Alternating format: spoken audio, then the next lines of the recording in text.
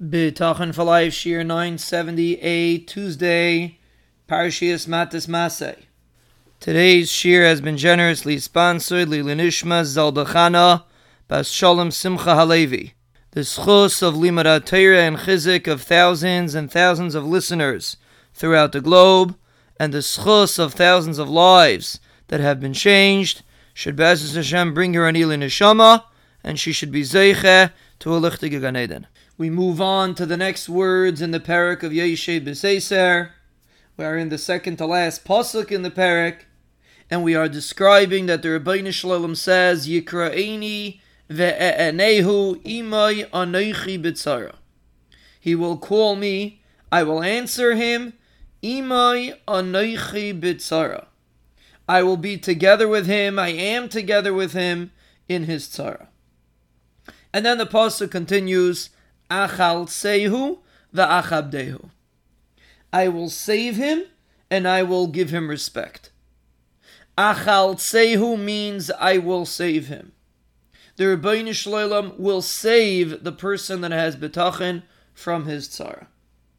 But it's not just that I will save him. Chalitza means to remove the individual from his tzara. Like we see by a woman that Rahman al-Islam lost her husband without children, so she does what's called chalitza. She removes the shoe from her brother-in-law in order to allow her to get married. So when we're saying that the Rebbeinu Shalom says that he will save him, the pasuk doesn't say atzilehu, I will save him. It says achal tsehu, I will save him in a way that means that I will remove him from the tzara completely. Which means even if a person is completely surrounded by tzaras, which Rahman al-Islam could happen, a person is completely surrounded, a person feels like there's no way out, like we mentioned many times.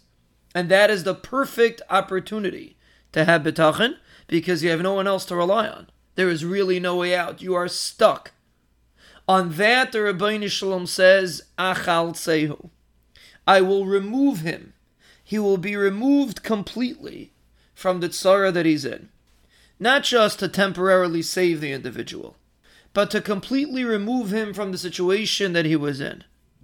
Which means even if he's stuck in that difficult situation, the Rebbeinu Shalom will pluck him out, so to speak, from his circumstance. Why? Because he had bitachon. So if a person is in a difficult circumstance, and a very difficult circumstance, and sometimes many things can be going wrong, and he sees no way out, repeat this pasuk and focus on the word achal tsehu.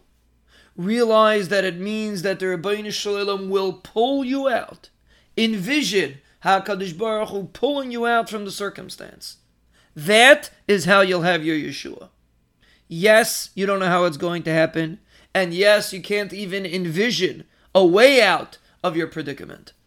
But HaKadosh Baruch Hu tells you, no matter how deep you're sunk into it, Achal Tsehu, I will pull him out, I will save him, and he will be completely removed from a difficult circumstance.